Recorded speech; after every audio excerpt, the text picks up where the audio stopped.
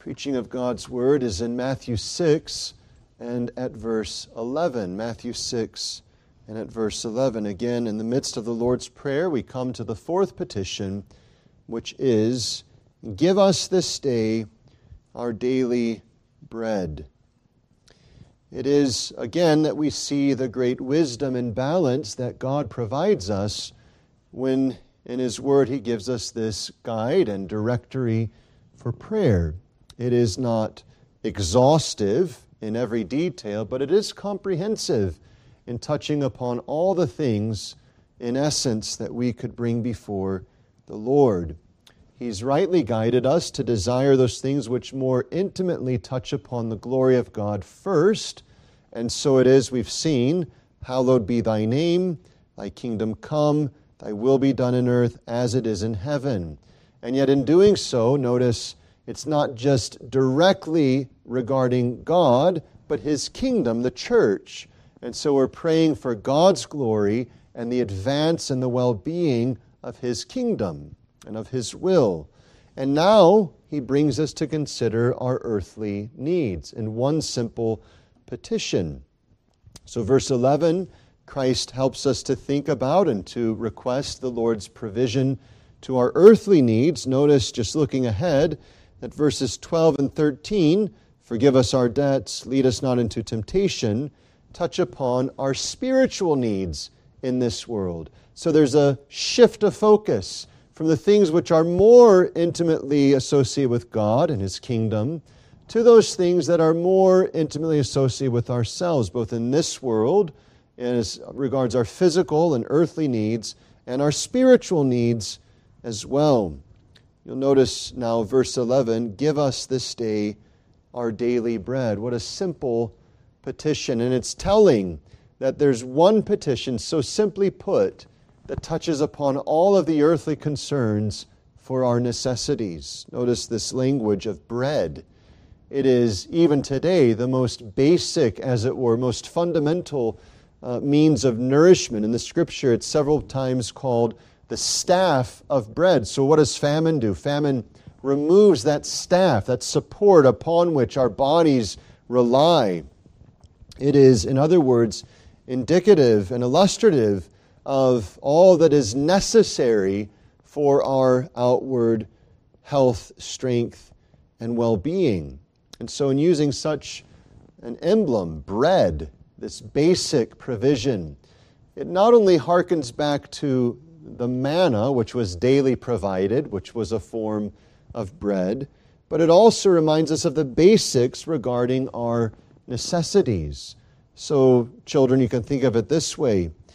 It doesn't read, "Give us this day our daily dessert." It doesn't say, "Give us this day our daily sweets."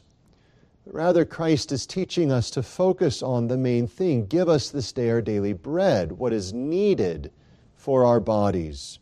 This, of course, opens up many things that the Scriptures elsewhere address, but notice as well that it's not just give us this day bread for the week or for the month or for the year or even for 2 days' time, but give us this day our daily bread. And the language daily bread means that portion allotted to us for the day.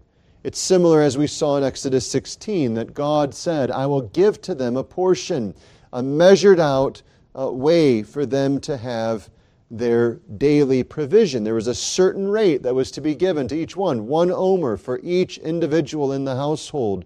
And such was measured out day by day for the people. And we're taught to pray, "Give us today, today's portion." Which, brethren, already, if we can understand this much, if nothing else were said, we would see how liberal God has been to each of us. For who here could honestly say they have only had for the past week, each day successively, that provision and nothing more? We've had canned goods, our refrigerators, our pantries have different things and so on. They may not be as stocked as some, but surely they have more than just the day's provision.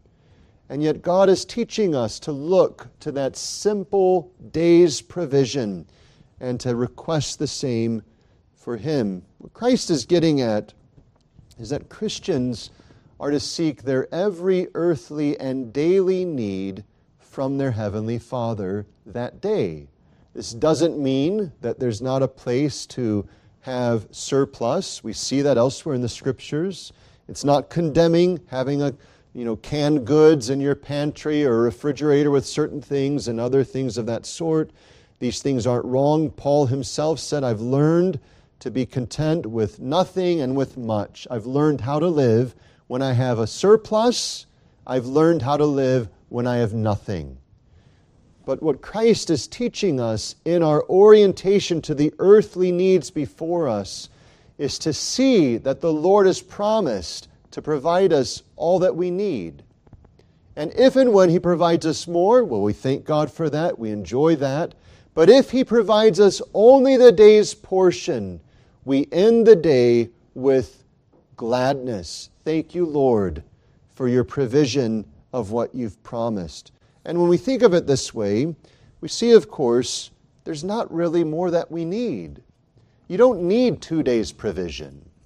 Now, it's comforting to us in our present life, and we get panicked if we open the refrigerator and nothing's in there. We get panicked if we open the pantry and we see nothing there. But what God's getting at is, if that were the case, there's still no reason for the Christian to panic, because we've been taught to approach our Heavenly Father with the day's needs, assured that He will provide us as He has promised. So consider then 3 things. Firstly, our needs. Secondly, measuring out our needs. And thirdly, the meeting of our needs. Our needs themselves, the measuring out of those needs, and the meeting of our needs. So firstly then, our needs. You'll notice that in the petition, give us this day our daily bread, Christ is directing our attention to our daily needs. And this is helpful for us to consider. Christ opens this up, as we intimated earlier, when He says in verse 25, take no thought for your life what ye shall eat, shall drink, or what ye shall put on.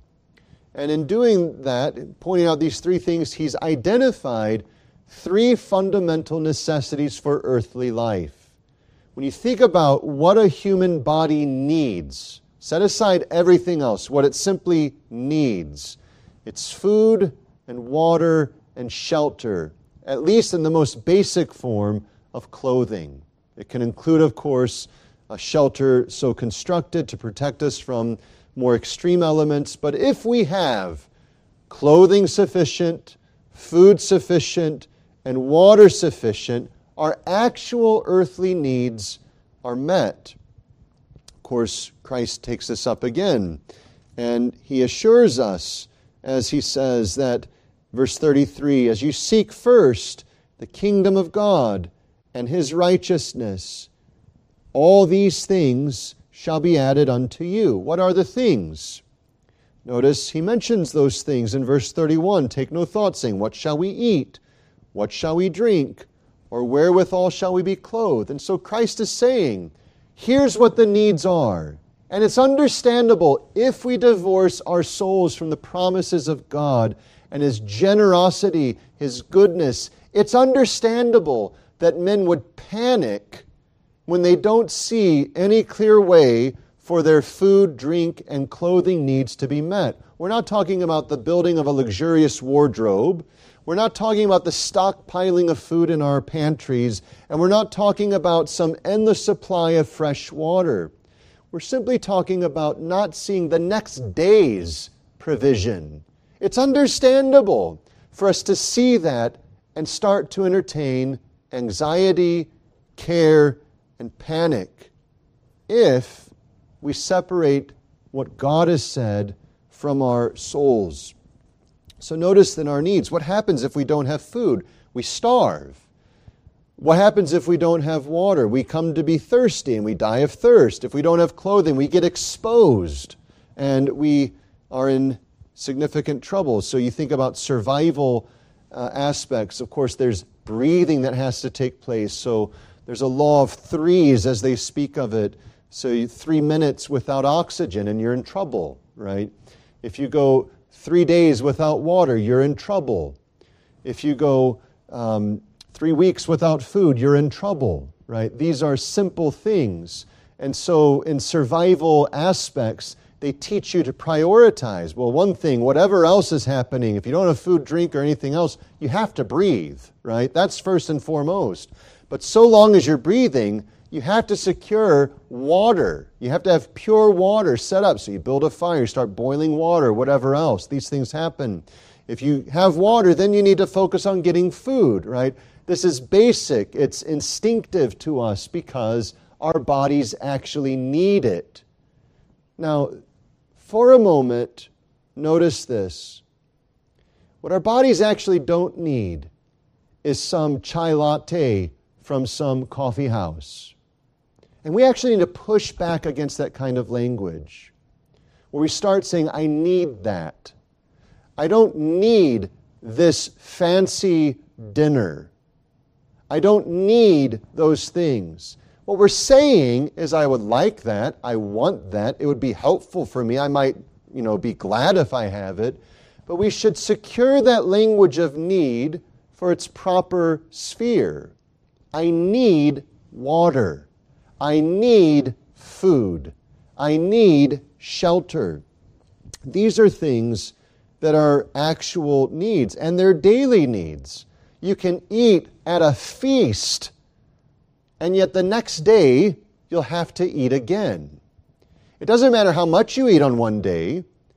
That can't be continued. That one meal can't sustain you apart from miraculous intervention of the Lord. So these things come up again and again and again. Think of it this way. In the depth of winter, what good does it do if last night you were protected in a building and it got below freezing, and the next night you think, well, I was in the building last night, I was sheltered, therefore tonight I'm not going to be in the shelter. You would be, of course, instantly greeted with freezing temperatures, which would, of course, affect your body adversely. So these actual needs are daily and recurring. You can't drink as much water as you want one day and expect to live off of that water for a long season. You can't stock up on all sorts of food and expect to live out the year because you ate and gorged yourself upon all of this food. These are daily, constant, recurring needs. And so Christ says, our daily bread. Just before we press on, let's emphasize the significant difference between needs, rightly considered, and wants, rightly considered. There's a world of difference between sustaining food and a luxurious feast. There's a place for feasting. The Scriptures allow that. But we ought to see that a feast is not necessary. Food is necessary. Food sufficient to give us the calories and the nutrition that our bodies need to carry on, function well, and fulfill our various callings. There's a significant difference, of course, between sufficient clothing so that we can, not only with modesty, but with propriety, go about our work and live in our appropriate climate and these kinds of things, versus a luxurious wardrobe that provides us multiple changes of clothes and allows us all manner and sorts of different occasions. There's a significant difference. And when Christ is getting at our daily bread, purposely using this lowly and yet fundamental source of nutrition, He's pointing us in the direction of saying what we seek and what God has promised is that our needs will be met. He nowhere promises that we'll have lives of luxury. He nowhere promises that these things will just be beyond the world's ability to comprehend in this life. Notice, for instance, this wise prayer as it is recorded in the book of Proverbs and chapter 30, which gives us an insight to the reason we ought to pray for a competent portion, as our catechism puts it, of what the Lord has promised to provide. Proverbs chapter 30 and verse 8. Here we read, "Remove far from me vanity and lies. Give me neither poverty nor riches. Feed me with food convenient for me." And notice the Hebrew is of my allowance, what is allotted to me for the portion that is needed for me. And why? Why not poverty or riches? Lest I be full by the riches and deny thee and say, who is the Lord? Or lest I be poor and steal and take the name of my God in vain. Do you know what happens when luxury sweeps across the civilization? Men and women start to think, we're okay. We don't really need God. And we see that in our culture. It's not a coincidence that in our culture there's this flamboyant sort of bravado that comes out of sort of mocking God, because as a civilization, we are richly blessed with outward things. Even the poorest in our society have the ability to have daily food, daily water, daily shelter. They may or may not take advantage of that, but it's there for the poorest in our world. It doesn't mean that there aren't difficulties and hardships and struggles and prices increase and the value of a dollar decreases, it seems, by time. But when we step back and we see what we have, really most of our grumblings that come up are not because we don't see a way for our needs being met. It's because we don't see a way for our comforts and our accustomed luxuries being continued. That's what pokes us. That's what pricks us. So long as the world sees that before them, what happens is they don't see their pressing need for God. And that's why in Proverbs they're saying, don't give me riches. Because the temptation that comes is that I'll trust in myself and my resources and say I've got it under control. But don't give me poverty, because then my temptation will be to steal. So give me what is needed for my portion, that I may then both trust you and serve you accordingly. Notice these needs being met are before us in the book of Philippians in chapter 4. Philippians chapter 4. Here, Paul, writing to the Philippians, says as follows. Philippians chapter 4, and there at verse 11. As he's exhorting the Philippians to give and support the ministry, he says, not that I speak in respect of want. I'm not saying you should give because I'm lacking. He says, for I have learned in whatsoever state I am, therewith to be content. I know both how to be abased, and I know how to abound. Everywhere and in all things I am instructed both to be full and to be hungry, both to abound and to suffer need. So we can use this and see, though the words of Agur in Proverbs 30 tell us, we shouldn't desire riches and we shouldn't, as it were, think, well, we can handle poverty, that if the Lord abounds toward us in riches, there is a way for us to learn to be content. And if the Lord should take from us an abundance, there is a way for us to be content. What is that way? Verse 13 tells us, I can do all things through Christ, which strengtheneth me. That's the answer. Next time you're watching an athletic event, you see some athlete with this verse plastered on their face, their shoe, their sleeve, whatever else, realize this, that's an abuse of God's Word. They may be the darling of the Christian world and saying, well, at least he professes Christ. Well, he may be professing Christ, may in fact be a true believer. He's not using God's Word rightly. Because this word has nothing to do with about athletic prowess and skill and ability. It has everything to do with godly living in the extremes of wealth and want. And that's a lesson that isn't on the athletic field. That's a lesson in the school of adversity and of advantage.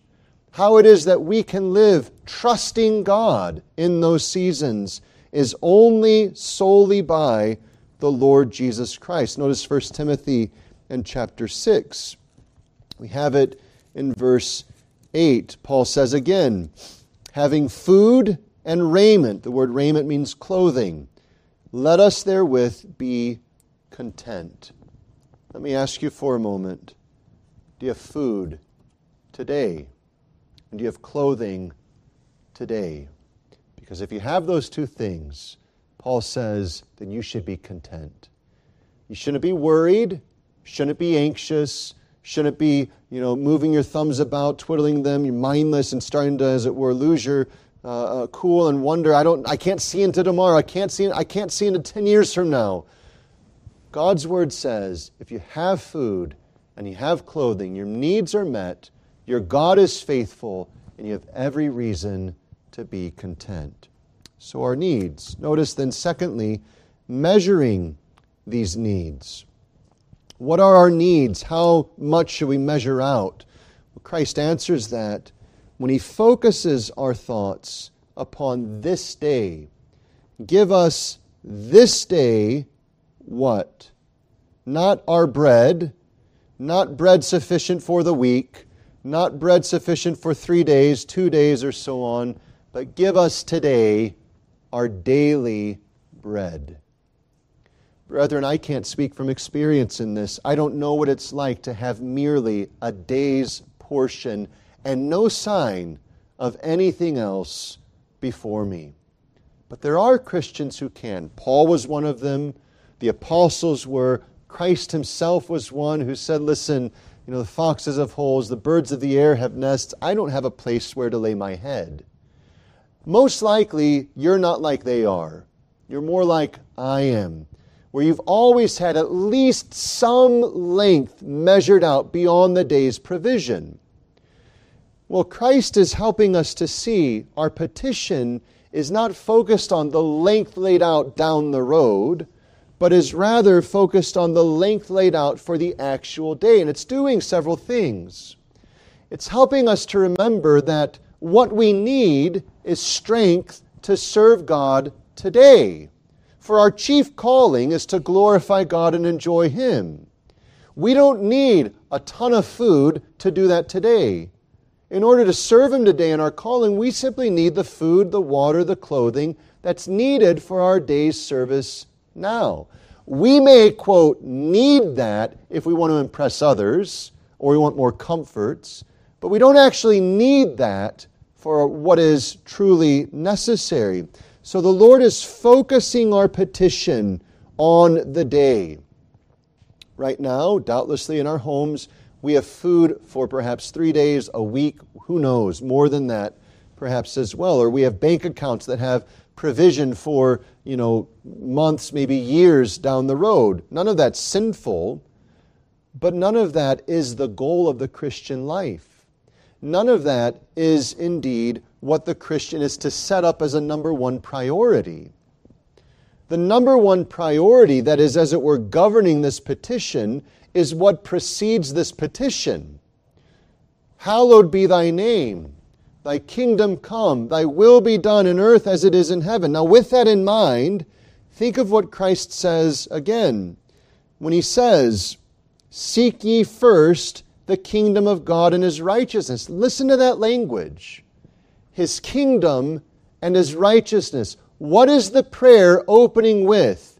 His kingdom and His righteousness. Our Father which art in heaven, hallowed be thy name. Thy kingdom come. Thy will be done in earth as it is in heaven. Give us this day our daily bread. Notice the connection.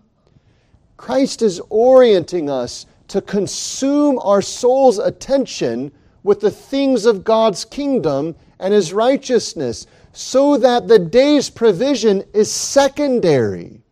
Lord, if you give me what is needed today, that's all I need, because my focus is upon serving you. My focus is upon advancing your cause. That's my focus. I don't need to worry about my cause, because I don't have a cause fundamentally beyond your cause. Seek ye first the kingdom of God and His righteousness, and all these things. What are those things? Food, drink, clothing. Notice the guarantee. Shall be added unto you. When we start to see this connection, we start to see how it's not a lack of fulfilling when God brings the end of life to one, but rather it's actually God saying, your work in my kingdom is finished, And so you don't need anything anymore. It's time for you to die. Whether that's through illness or tragic circumstance, the Lord brings it to an end because the purpose of our life in this world is finished, concluded. So there's no longer need for food, drink, water, etc. The daily provision is so that we in our earthly bodies with our earthly souls would then be able to fulfill our calling for that day. That's why Christ goes on to say, "Take therefore no thought for the morrow." You know what happens when we consume ourselves with thoughts of the morrow? We start getting consumed with earthly concerns and the way to get to those earthly concerns, and then what becomes secondary is what's actually primary, seeking first the kingdom of God. But if we open our pantry and say, "I've got my food for the day," full steam ahead with serving the Lord, period. That's the orientation of the Christian life. It's a focused petition, both upon our earthly needs for the day, but the purpose of those earthly needs, which is that as a husband we would love our wives and serve them, as a wife we would submit to our husbands and serve them, and all of the other circumstances at our work, that we would have strength to serve the Lord. In our relationships, we would have strength to serve the Lord. And so long as the Lord provides those things to us, then we have all that we need to serve Him, and we're content. That's why Paul is able to say, "I am able to do all these things through Christ Jesus who strengthens me." So notice the focus is upon the current day and thus the current need. And you can imagine, again, for most of us, if not all of us, we have to imagine it only because we don't know it by experience. But you can imagine opening up and seeing, really, there's a cup of milk for me, there's a loaf of bread for me, and there's a little bit of fruit for me that will only last today. And we can imagine that, and we would start to entertain the thought, what am I going to do about tomorrow? But the Lord is saying, if you have that, I've answered your need. Now get on with serving me. Now, as we'll see, this doesn't mean that workers don't work and that we don't put in an honest day's job and service, but that even that is a means of fulfilling our calling in serving the Lord, and by which He provides us means for the next day's daily bread. But we do focus on the current day and its need, that we may then focus on the current day and our calling. Notice, moreover, we measure this not just to ourselves, but the whole prayer is corporate. Give us this day our daily bread. This is something that can help us who have far more than a daily allowance in food, drink, and clothing, because we have brothers and sisters who don't. And we're not just taught to say, "Give me this day my daily bread," but we're also interceding on behalf of our brothers and sisters. This is where it's helpful for us to become acquainted with brothers and sisters who literally don't see the next day's provision. It helps us to remember that there are brothers and sisters who are in circumstances far inferior to our own regarding earthly things, that do not have water in their home where they can turn on a faucet and water comes. They do not have a pantry with food unspoiled. They do not have a refrigerator that keeps their food for days, perhaps weeks, and so on. They have and are living by this daily thing. And so we think, well, how am I going to pray this sincerely? There are ways that we can pray about it for ourselves, but it also expands us to remember our brothers and sisters in other places. Give us, who is the us? It's all God's people. Give unto us, your people, our daily bread. We do remember ourselves, of course. We're not saying remember, give to them their daily bread. We're saying us, in which we're included.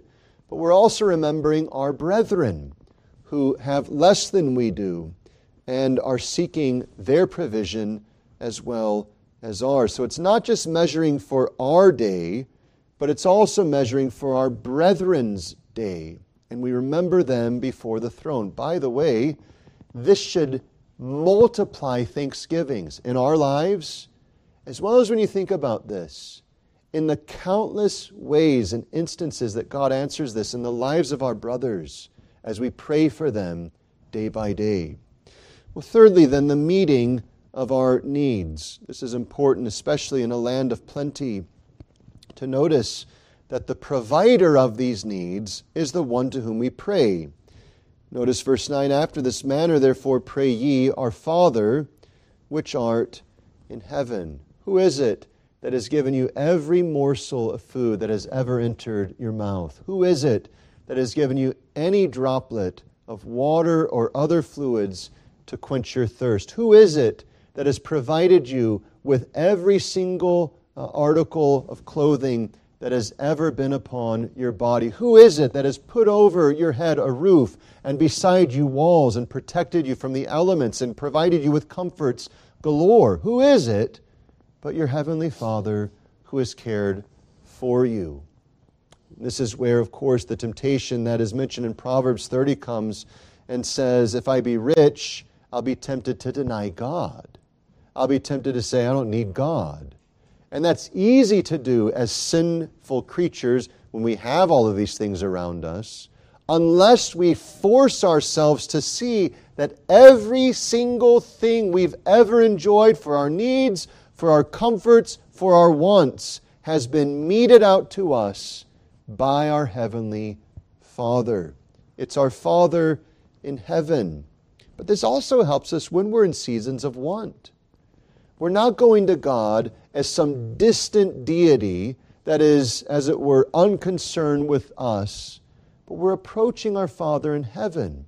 This has been the comfort of the missionary on the front line in adverse circumstances where they literally do not see how they're going to have their next meal. You can read of the life of George Mueller and his wife as they raised up orphans and so on. And there were literally seasons in their life when they had hundreds of orphans waiting upon them, and they had just fed with their last meal those mouths which are now going to bed. And guess what's going to happen 6 hours, 8 hours later? They're going to wake up and their stomachs are going to be growling and they're going to need food. And they say, we don't have any more food.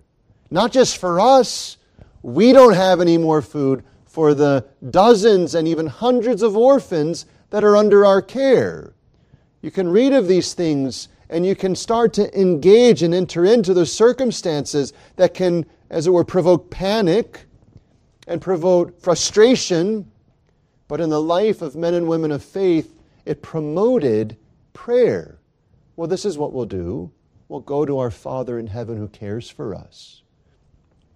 This, of course, is the fundamental assurance to believers. Paul tells us to cast our care upon the Lord. Why? Because He cares for us. That's founded and rooted in this relationship. It's our Father in heaven. We opened with this consideration. It's the intimacy of Him who is our Father, and yet the transcendence that it's our Father who is in heaven, who owns a cattle on 1,000 hills, who calls out the stars by name, who sustains our every moment of existence by His divine power. There is nothing too hard for Him.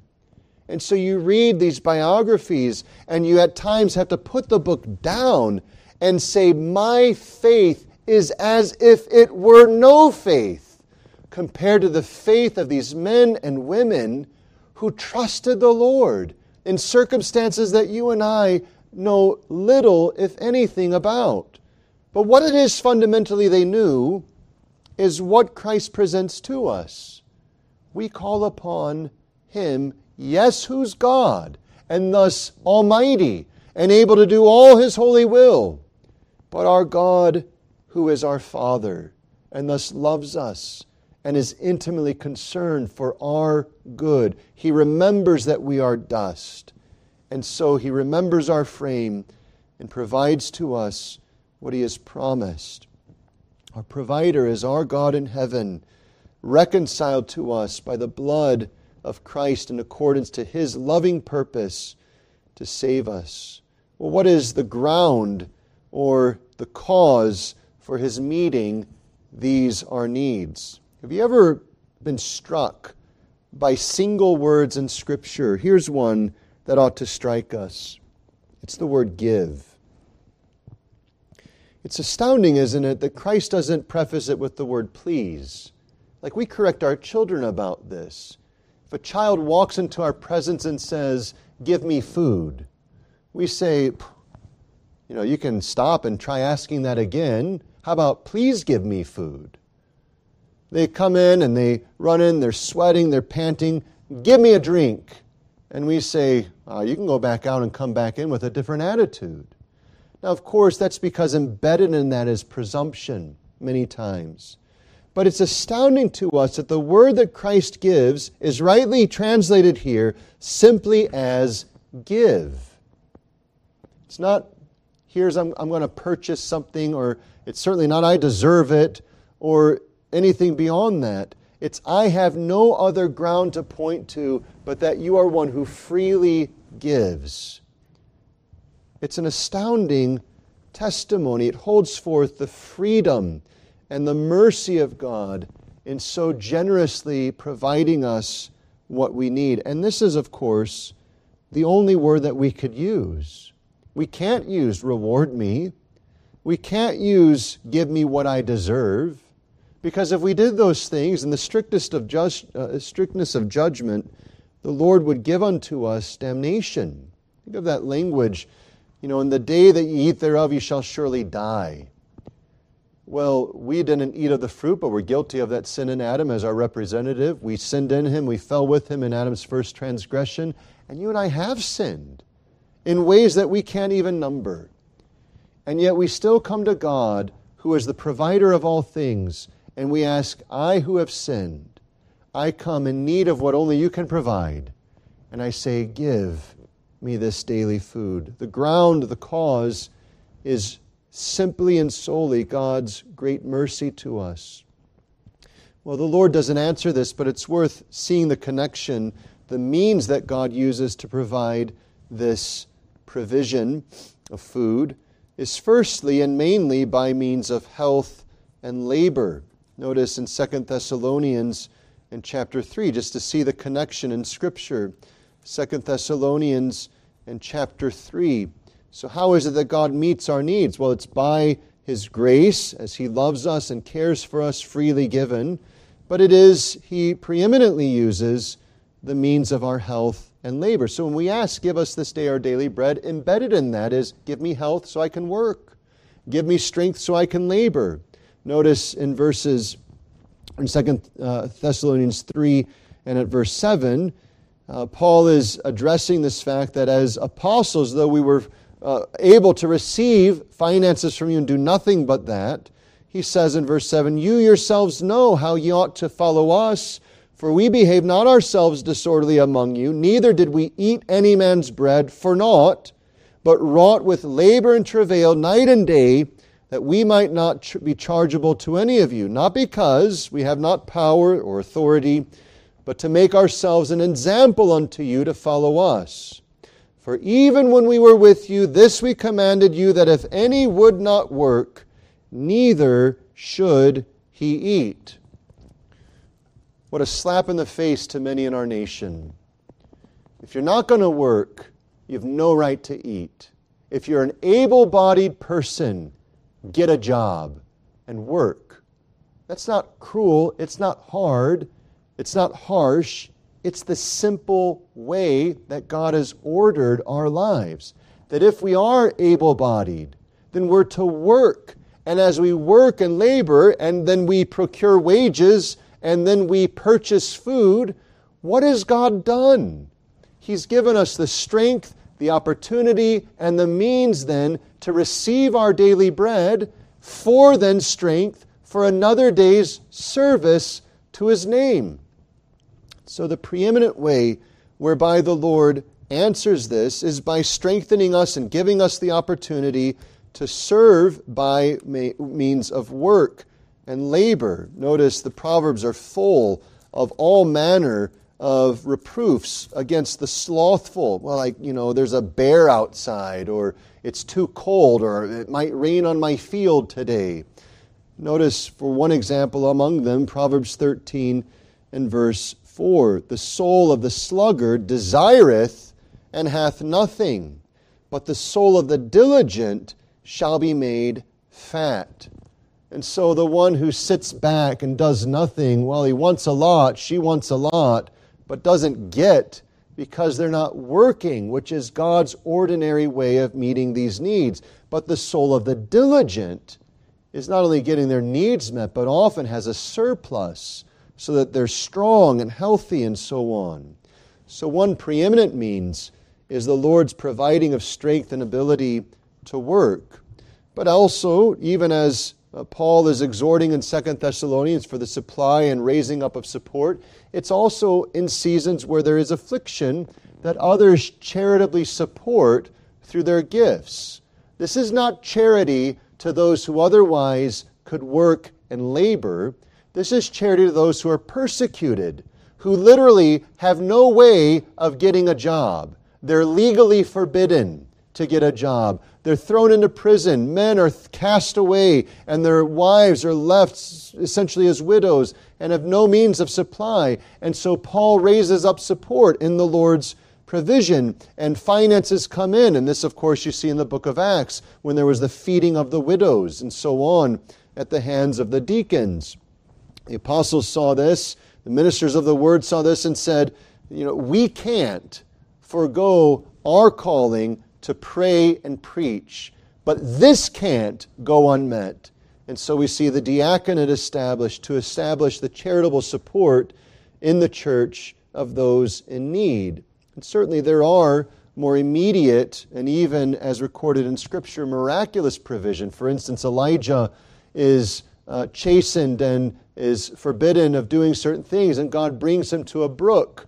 And there the brook supplies water, and the Lord brings a raven who brings bread. It's an astounding statement, from off the king's table. Could you imagine that? Here's Elijah basically in exile and in hiding. And the king, who is his great persecutor, has food in a famine. The raven would snatch the bread off the king's table and bring it to Elijah to eat. The Lord is able to do all of these things still. Well, brethren, as we come to our end, one thing that we see is we see much of God. Remember, all of this is in the context of prayer. Our Father which art in heaven, give us this day our daily bread. It shows us His wealth. Can you imagine for a moment, we don't know how many, but just imagine for a moment, as much as you're able, how many Christians throughout the world every day wake up and in one way or another are asking this, give us this day our daily bread. Do you remember when Moses was there initially leaving Egypt, and all of the people are coming to him with different cases, and Jethro, his father-in-law, looks at this and says, this is too much for you. You're going to die. You're going to be worn out. If the Lord would grant it, you should seek that others would be established to help with these lesser cases, etc. Well, imagine this for a moment, that you are established as the solitary provider of every single person's daily allowance, and instantly you become overwhelmed. Some of us can't handle 3 children, 5 children, 6 children. How can we handle millions of children? And yet, consider the wealth and ability of God, not only to know all of those particular needs, but to have the ability so to order the universe as to provide for every single one of those needs, every single day of the year, without fail. There is no wealth like unto God's, no strength like unto God's, when we see and consider that He meets all the needs of all of His people every single day. Moreover, what mercy there is. And we need look no further place than the mirror to see how merciful He is to provide us such things as we receive. Who among us, as His children, with any integrity would say, I deserve my daily portion? Because I can remember praying previous days, Lord, help me, I'll turn from this sin, only to turn back to that sin. And yet we still each day come to God and say, please provide me what my body needs. Even though there's a record of imperfect faithfulness in our lives. And yet, as He did with Israel, so He does with you and with me. And He provides what our bodies need for the day. It shows us much of God, His wealth, His ability, His mercy. It also gives us hope, especially when we are in adverse and difficult circumstances. Now, it may be that we may not be among the poorest in the world. Certainly there's not one in America who could be likened unto that, but we may be relatively poor. We may be struggling. We may have lost our job, and whatever else that doesn't mean, it does mean we don't foresee how it is we're going to make ends meet, as we say it. But whatever we need, what are we to do? Well, here's what we're not to do, ever. We're never to be anxious. Realize that? Anxiety is a signal to us that our faith is weak. It doesn't mean that we shouldn't have cause to say, oh, this is something that's a concern. But it's as Paul says in verse 6 of Philippians 4, be careful, we would translate that today, be anxious for nothing, but in everything, by prayer and supplication with thanksgiving, let your requests be made known unto God. And the peace of God, which passeth all understanding, shall keep your hearts and minds through Christ Jesus. You say, well, I don't know what life is like if you take anxiety from me. I'll tell you what it'll be like. It'll be like a life of prayer. Prayer replaces anxiety for the Christian. Prayer looking to a Heavenly Father who loves us, who is reconciled to us by the blood of Christ. It forbids anxiety if we realize God in heaven is our God in heaven. If we trust that our God in heaven is our Heavenly Father who loves us. If we realize He has promised that He will indeed provide all that is needed for our every day. Well, this then should liberate us to focus on the main thing. Seeking first the kingdom of God and His righteousness. Brethren, we cannot close without noting how faithful God has been to each of our lives. There have been seasons where we've looked forward and we say, even in our circumstances, I don't know how it's going to work.